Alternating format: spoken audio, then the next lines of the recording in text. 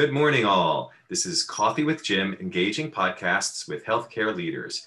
Today, we're so lucky to have with us Dr. Andrew Catanzaro, and our theme today is boldly going where no one has gone before. Dr. Andrew Catanzaro is a board-certified infectious disease physician and leader, part of the Adventist healthcare system in Maryland. Currently, he is the Director of Infectious Diseases, the Chair of the Infection Prevention Committee, and the Chair of the Antibiotic Stewardship Committee. Dr. Catanzaro trained at Georgetown University Hospital and the NIH. He conducted research and published several articles with the Director of National Institute of Allergy and Infectious Diseases, Dr. Anthony Fauci. Additionally, he has worked with the development of vaccines for HIV, smallpox, and Ebola. Dr. Catanzaro is currently an assistant clinical professor of healthcare sciences at George Washington University, and so much more. Andy, so great to have you with us this morning. Thanks, Jim. Good morning. Andy, to help us get to know you in a little more detail, let's talk a little about our theme, boldly going where no one has gone before. Obviously, you're a Trekkie, so you can choose only one teammate. Is it Dr. Spock or Captain Kirk? Dr. Spock. Okay. The name Catanzaro comes from the toe in Italy, Calabria. So in your pasta sauce, do you prefer Calabrian sun-dried tomatoes, or Calabrian red chili peppers? Oh, definitely tomatoes. I'm not a really big spicy hot guy. Okay, that might reveal a little more about our leadership discussion today, Andy.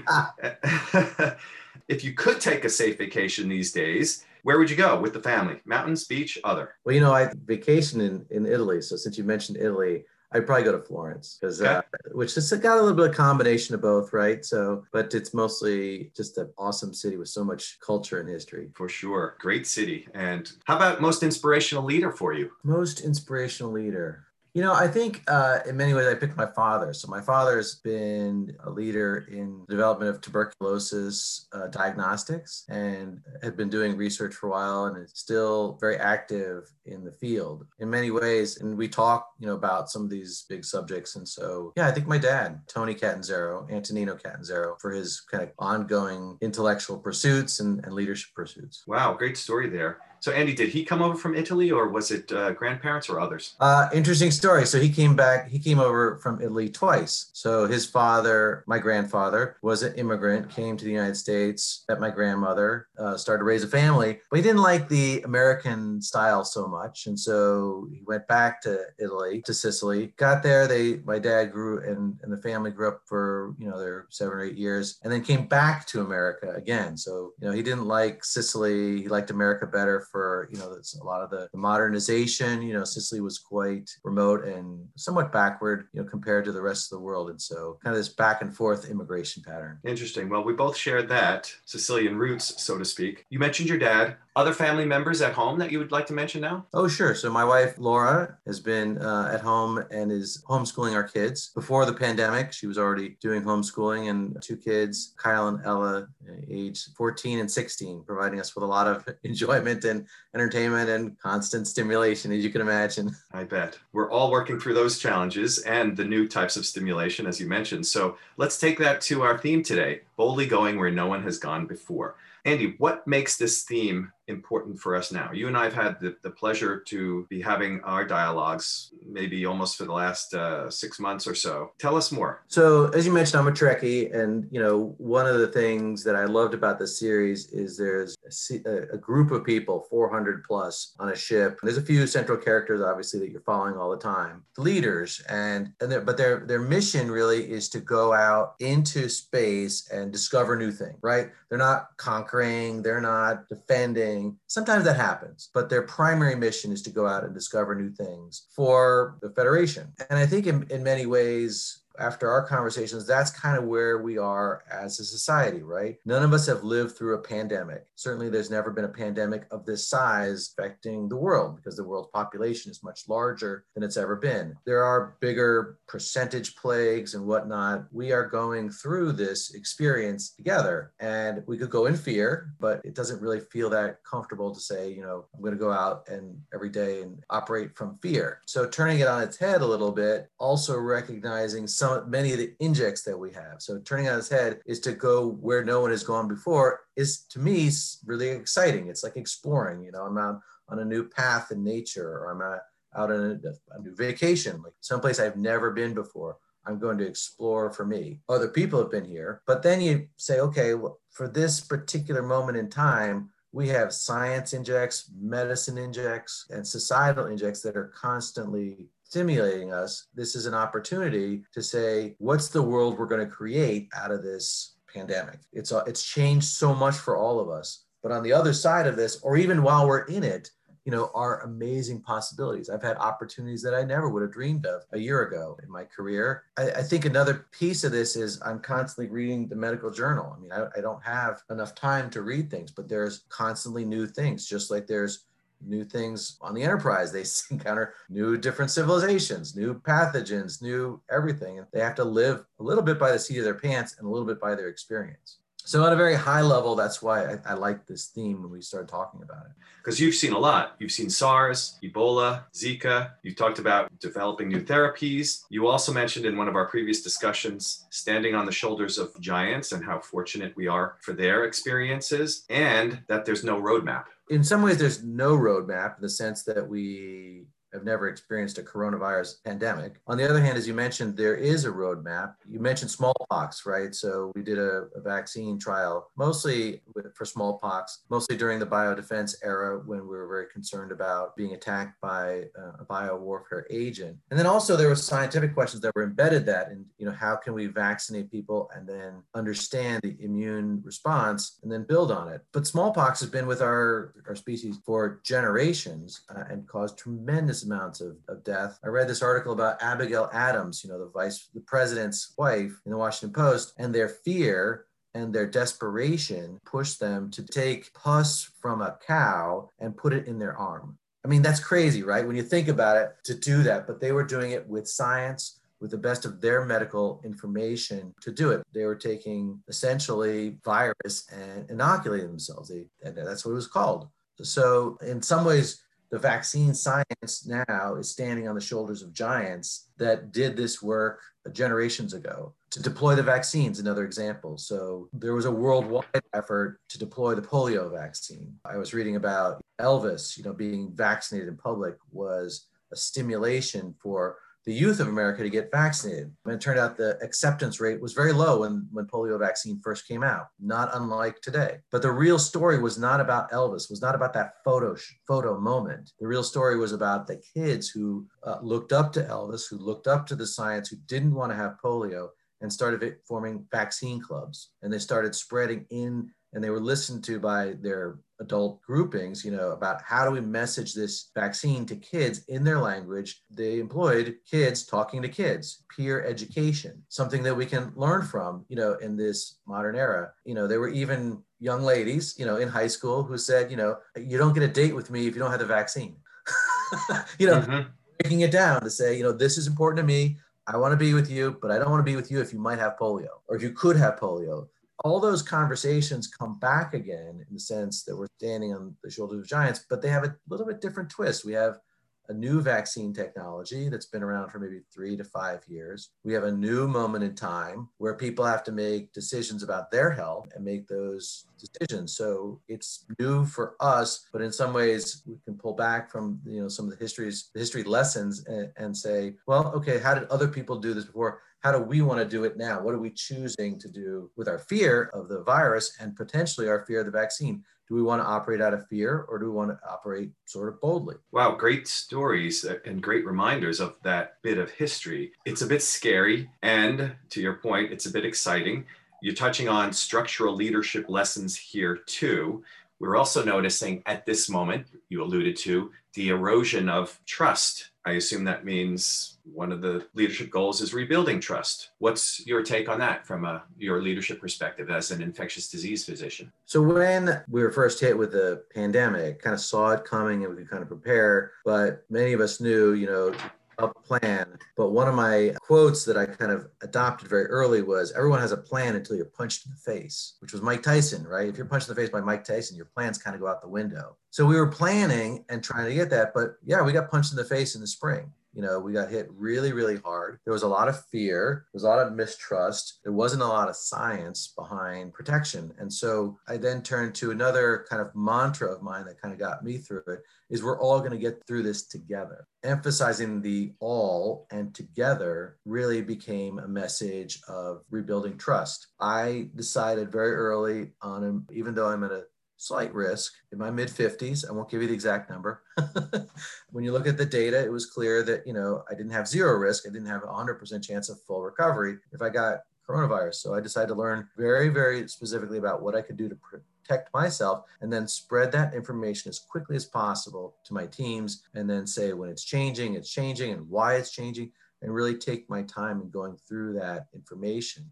Some people really needed the information. They needed to take it apart and put it back together like I do. Other people were like, if you say it, Andy, I'm going to do it. And the latter people are people who trusted me. People have been at the bedside with me through other experiences. We had been through the Ebola scare. We didn't have any Ebola cases, thank God. But we had been through it together. I knew who the leaders were who stood up and said, we're going to do this. And so I started with them. Then the front lines, I mean the nurses, the technicians, transporters. We went very methodically through the entire hospital and talked to each and every unit about what we knew at that time with COVID. And by the way, it's going to change. But we spent our time to put on the PPE, to show you, to walk through it, sometimes one-on-one, most of the time in small groups. Actually, those groups were probably bigger than they should have been. We had like 30 people at one time. Biggest and most intense trust building exercise involved 25 or 30 patient transporters. These are people who are truly on the front lines every moment of every day. They're transporting patients around the hospital. They see people do all sorts of crazy things, right? They pull down their mask. They wouldn't wear their mask. They refused to wear their mask, and they needed to know how to protect themselves. And these patients are COVID and non-COVID patients that they're transporting. We couldn't tell at that point. We didn't even have enough testing to tell. We just knew they were sick. So we didn't know what they had. We knew that probably clinically they had COVID. Now looking back on it, probably 70 or 80% of them have COVID. But these transporters had no idea. They don't have access to the data. We didn't even have testing then. But we knew what we needed to wear. The CDC had told us, the science had led us to that. So our trust building exercise was to take this conversation, take our time to schedule it with the teams and say, show up at this time. We'll tell you what to wear. We'll tell you how to wear it, and we'll answer all your questions for an hour plus. And so, we were in a very small conference room and did the best we could to work through the information. And just, if I didn't know the answer to a question, I'd say, thank you for that question. Let me find out the answer and get back to you. So those kind of trust building exercises pay off in the long run. For me personally, if I'm too far away from the front lines, I'm spending too much time in, then I think trust begins to erode a little bit. I have to go back to the front lines, talk to them. I'm always seeing patients these days because I feel like I have to keep my pulse on the front line, help when I can, continue to get the experience. And people respect that. They know, I was talking to a nurse yesterday, actually. She knows I come by around 4:00 to their floor. So she knows if she has a question, she can ask me, pull me aside. I'll see the patient, and then she can pull me aside and ask her questions.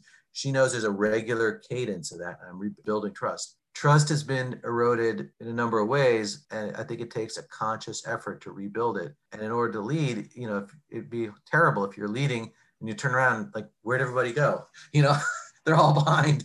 So I try to bring them along with me as much as possible so that we can do this together, because I can't do this alone. Great points here and behaviors, leadership behaviors. Andy, if I might offer, you told me also part of that trust rebuilding was actually doing something that you and others hadn't done in previous pandemics. That was proactively addressing fear. And to your point, we're not doing this alone. There are times we get scared. And you also, maybe you want to mention Battle Buddy or not, but tell us more about proactively addressing fear. How does that help? I have kind of a method that I developed of addressing fear personally. It came out of the Ebola experience. I like what you and I coined as a term, kind of fear protocol. So we'll kind of call it for that, because I like that term. It almost sounds like the name of a chapter in a book. But for me, the fear protocol is really important because it's part of the human nature to be afraid, and particularly afraid of something you can't see.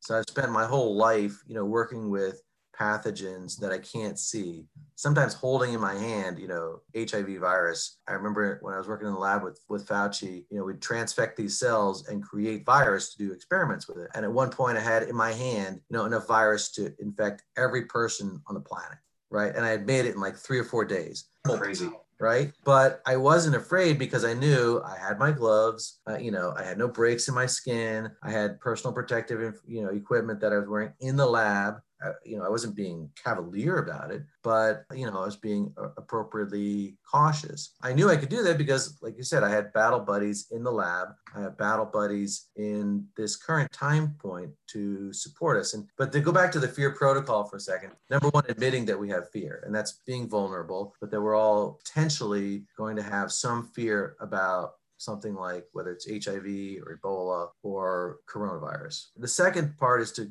kind of learn more about what is the object of my fear. Is it that I'm going to, make a mistake putting on the PPE? Or when I'm putting on the PPE, I'm so distracted by the PPE, I can't be with the patient. And that was very real in Ebola. It's still real with coronavirus. To get some knowledge about the subject calms me down. So get some facts, talk to an expert, read an article about that, take apart the article, put it back together again with somebody else who's knowledgeable about the subject. I'm blessed to know people in this field who I can do that with. So that's step 2. And then step 3 is to train and train and train. And that's a step I took kind of from the military. In order to do your operations, you train so that it becomes a reflex. And so for me, the training was putting on the PPE before I went in the room, looking at it, figuring out how to wear it. What do I put on first, second, third? Training with someone else who can watch me do these things and make sure I'm doing it right and give me feedback. So those 3 that, admitting the fear, that's kind of novel for healthcare providers, right? We don't like to say we're afraid, whether it's afraid of death or it's afraid of a virus, whether it's afraid of being, on a ventilator. We don't like to admit that we're afraid, but we all are. And I think there's a certain amount of strength in joining when you admit your emotions to someone else. You're saying, I feel this too. Admitting those emotions, learning about the subject, and then training really are those 3 key steps for me for the fear protocol. And I talk to some people about the fear protocol so they can kind of understand there's a method to the madness, and it works for me, and maybe it'll work for you. If it doesn't work for you, figure out what your own fear protocol is. Maybe it's meditation in the morning. Maybe it's taking 3 deep breaths, before I go do something that's fearful. But, and then, we could talk about the battle buddy situation, but I think that also helps with the fear. Your bit of vulnerability there, I know from our previous discussions, is helping you lead at this moment, because all of those points in the fear protocol are not only right for you, it's how you're showing up and how you're modeling leadership for others. And on one hand, one might say that you're kind of a chief grounding officer too, for all the other people that you oversee and or work with during this uncertain moment. Is that any truth there?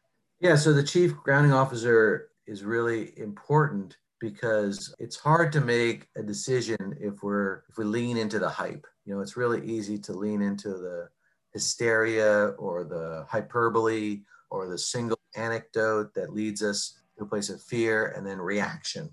As a chief grounding officer, sometimes in a meeting, part of my role is to say, what's really going on in here, or asking people what's really going on here. How are we feeling about this subject?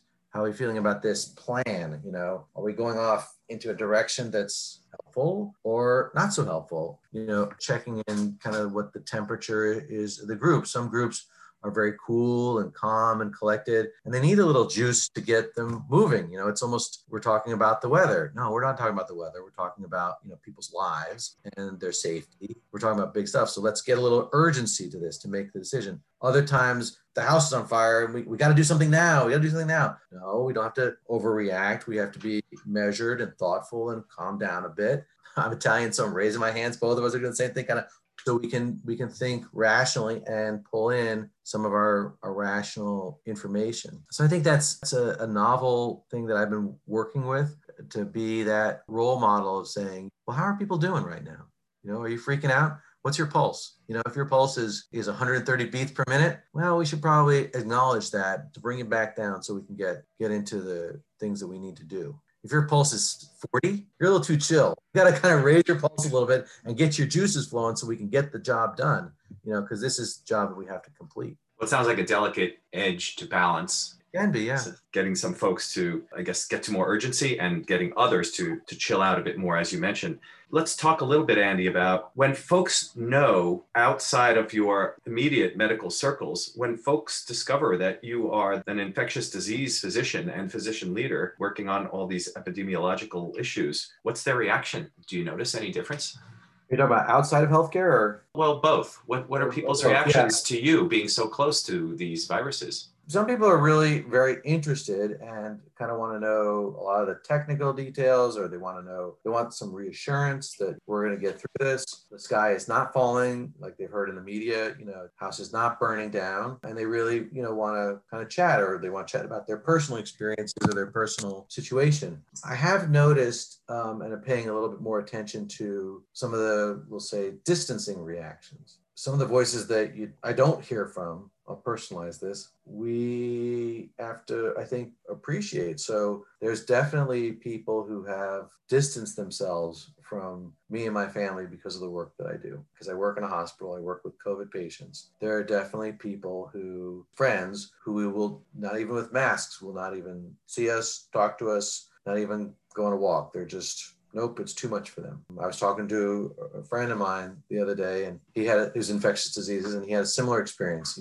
He knows that there's friends that he's lost that were good friends that no longer are part of his life. It's tough. It's tough I can understand people's fear.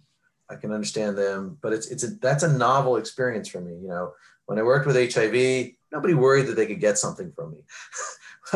There was a lot of interest. But with coronavirus, because it's so highly transmissible, it can be transmitted from an asymptomatic person to another, and there's so much misinformation about masking and whatnot, that there are definitely some people who are not part of my life anymore, or our family's life, because of it. That's sad, but it is the reality of the moment that we're in now. I hope we'll pick up again in the future. On the other hand, I have the other extreme, which is also exciting. I have people who text me, who call me, who ask my wife how I'm doing. They're deeply concerned for my personal safety as well as my mental health, because they know that we're as a system under a great deal of strain. I would say, by and large, the people who are positively supporting me are much greater than those who are negative. But I think we just have to be realistic that some people are going to operate out of fear, and they may come back again when the situation calms down, but it kind of is what it is. Andy, these are fascinating insights on how this impacts you and your family personally. Does this contribute to burnout differently for infectious disease physicians and clinicians? We had a lot of burnout before the pandemic. Now this is new and unique. Yeah, I think the temptation, certainly burnout is a real phenomenon. I've experienced it a couple of times in my career. The spring was very, very hard for me this year. Volume of patients, number of people who died, the volume of work, the fear of the unknown, not having any real tools in my tool chest beyond supportive care. I don't want to de-emphasize that either, though, but as an infectious disease doctor, I'm used to having a couple of antibiotics, a couple of antivirals, a couple of interventions that we can do that will work for some percentage of the patients, not all of them, because in the hospital, it's just not always feasible to overcome everything that comes our way. But the spring, the volume was out of control, and the amount of death that we saw, none of us were prepared for. To see 30 and 40-year-olds die of an infectious disease was personally very, very difficult. And the volume of patients, I like to have a connection with the patients or the families, and that was not there, during that phase. And so I was very close to burnout. So I think it is certainly a real phenomenon, started to develop kind of an anti-burnout strategy because it was so important for me. And part of this coaching that you and I are doing is a key part of that, is to talk about, in a safe space, to talk about the challenges, to be open and honest about what's going on, and then to try and figure out what's the action item. What are we going to do about it today? What's one thing we can do, and connect with that one thing? What's the success of last week? What's the one success that you could think about last week? And those become kind of positive anchors to continue to move forward. And then also to be attentive to this, and to talk to other physicians about burnout. What are you doing about your burnout? Learning from them what's successful, but also offering them some successes in my life. Oh yeah, when I go outside and I go on a walk, even if it's just by myself without my phone, that is rejuvenating. And so, okay, maybe I'll do that next week, maybe I'll do that tomorrow, build that into what I'm doing to keep it fresh and keep it changing. Yeah, these are part of your steps toward combating burnout, building resilience. You spoke about coaching and organizational support. You also have some additional personal behaviors that you've touched on. And do you want to mention draining the amygdala in a reference to, Goleman's amygdala hijack? Sure. Well, I think that's also one of the signs of burnout, right? So the amygdala, when I get kind of juiced about something, I get more angry than rational. The quicker that happens, the more it's a sign that I'm got to take care of myself personally, because I'm usually pretty cool and calm and level-headed. But if that's something or does something and I go automatically to attack mode or automatically to that person's a bad person mode, that's a sign that I got some more work to do on myself, because that's not usually me. But part is understanding the physiology of anger and understanding how my reptilian brain can hijack me and take me to a place I don't want to be. Another part of it is going back to the anti-burnout. So some of that energy, if you will, that fight or flight energy, I release a lot through exercise. When I was really close to burnout, I recognized there's things I wasn't doing that were really important for me personally. Exercise, regular sleep habits, eating healthy, taking breaks and going on walks. All those things would make my brain better prepared for whatever was being thrown at me that day. When I wasn't doing those things, the amygdala hijack was a lot more frequent. I was engaging in personal behaviors with other people at work that were not normal for me, like this person's anti-me, they're resisting these changes because they don't like me. Well, they may have a billion other reasons to resist the change, whether it's a change in PPE or a change in policy. It's not personal. Right. Or they're hijacked. If I take care of myself, I'm not likely to be hijacked in that way. But if I'm not taking care of myself, I recognize that. Well, thanks again for that candor and that vulnerability there. Let's begin to wrap up today. Tell us more about what success will look like for you within Adventist. I know, again, you're leading a distribution campaign, and again, you're just leading folks to being at their best selves during these crisis moments. Tell us, what will success look like in the next, coming months? Well, right now, what's really prominent on my mind is the vaccine distribution. So we've set a goal that we're not going to achieve, which is to get 20 million doses into people by the end of December. So now we got to drop back and say, we got about 1/10 of that. What can we do? How can we help people to get to our goal of deploying this vaccine? Because the vaccine is going to give us immunity without getting us sick. And that's an important thing, because whenever we get sick, we're going to lose some people. So how do we hold this? And I was reading a Wall Street Journal article yesterday. This particular time, for me, success will look like having the conversation with people about the data and the information about a vaccine, and having it in such a way that I feel good about it and you feel good about it.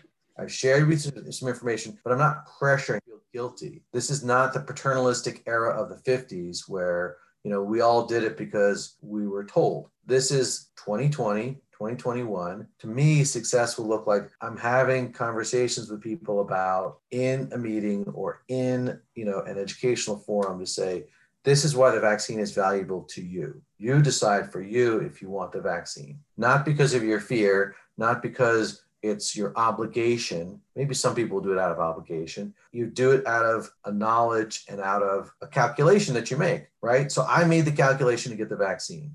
I want other people I want them to have the knowledge that they take the vaccine because they want to, because it's important in their life and it's an important thing to do. We can have that conversation and people can feel good about that conversation and then take the vaccine. I think that will be successful and that will serve us. That will be restoring trust. That will be restoring trust with our community if we can say, this is the information about the vaccine. So I really want to go back to my team and say, and we've started this already, even within the healthcare workers, how do we have this conversation? We have a podcast that I'll put a plug in for that's going to be on our website at Adventist Healthcare, Dr. Barney Graham and our medical staff about what is the vaccine and why is it safe and effective. To me, success will be, I heard Dr. Graham, or I understand the information and I decided to do the vaccine because of those pieces of information. that I think will be success. Great. Well, obviously using a lot of your influencing skills, your leadership influencing skills.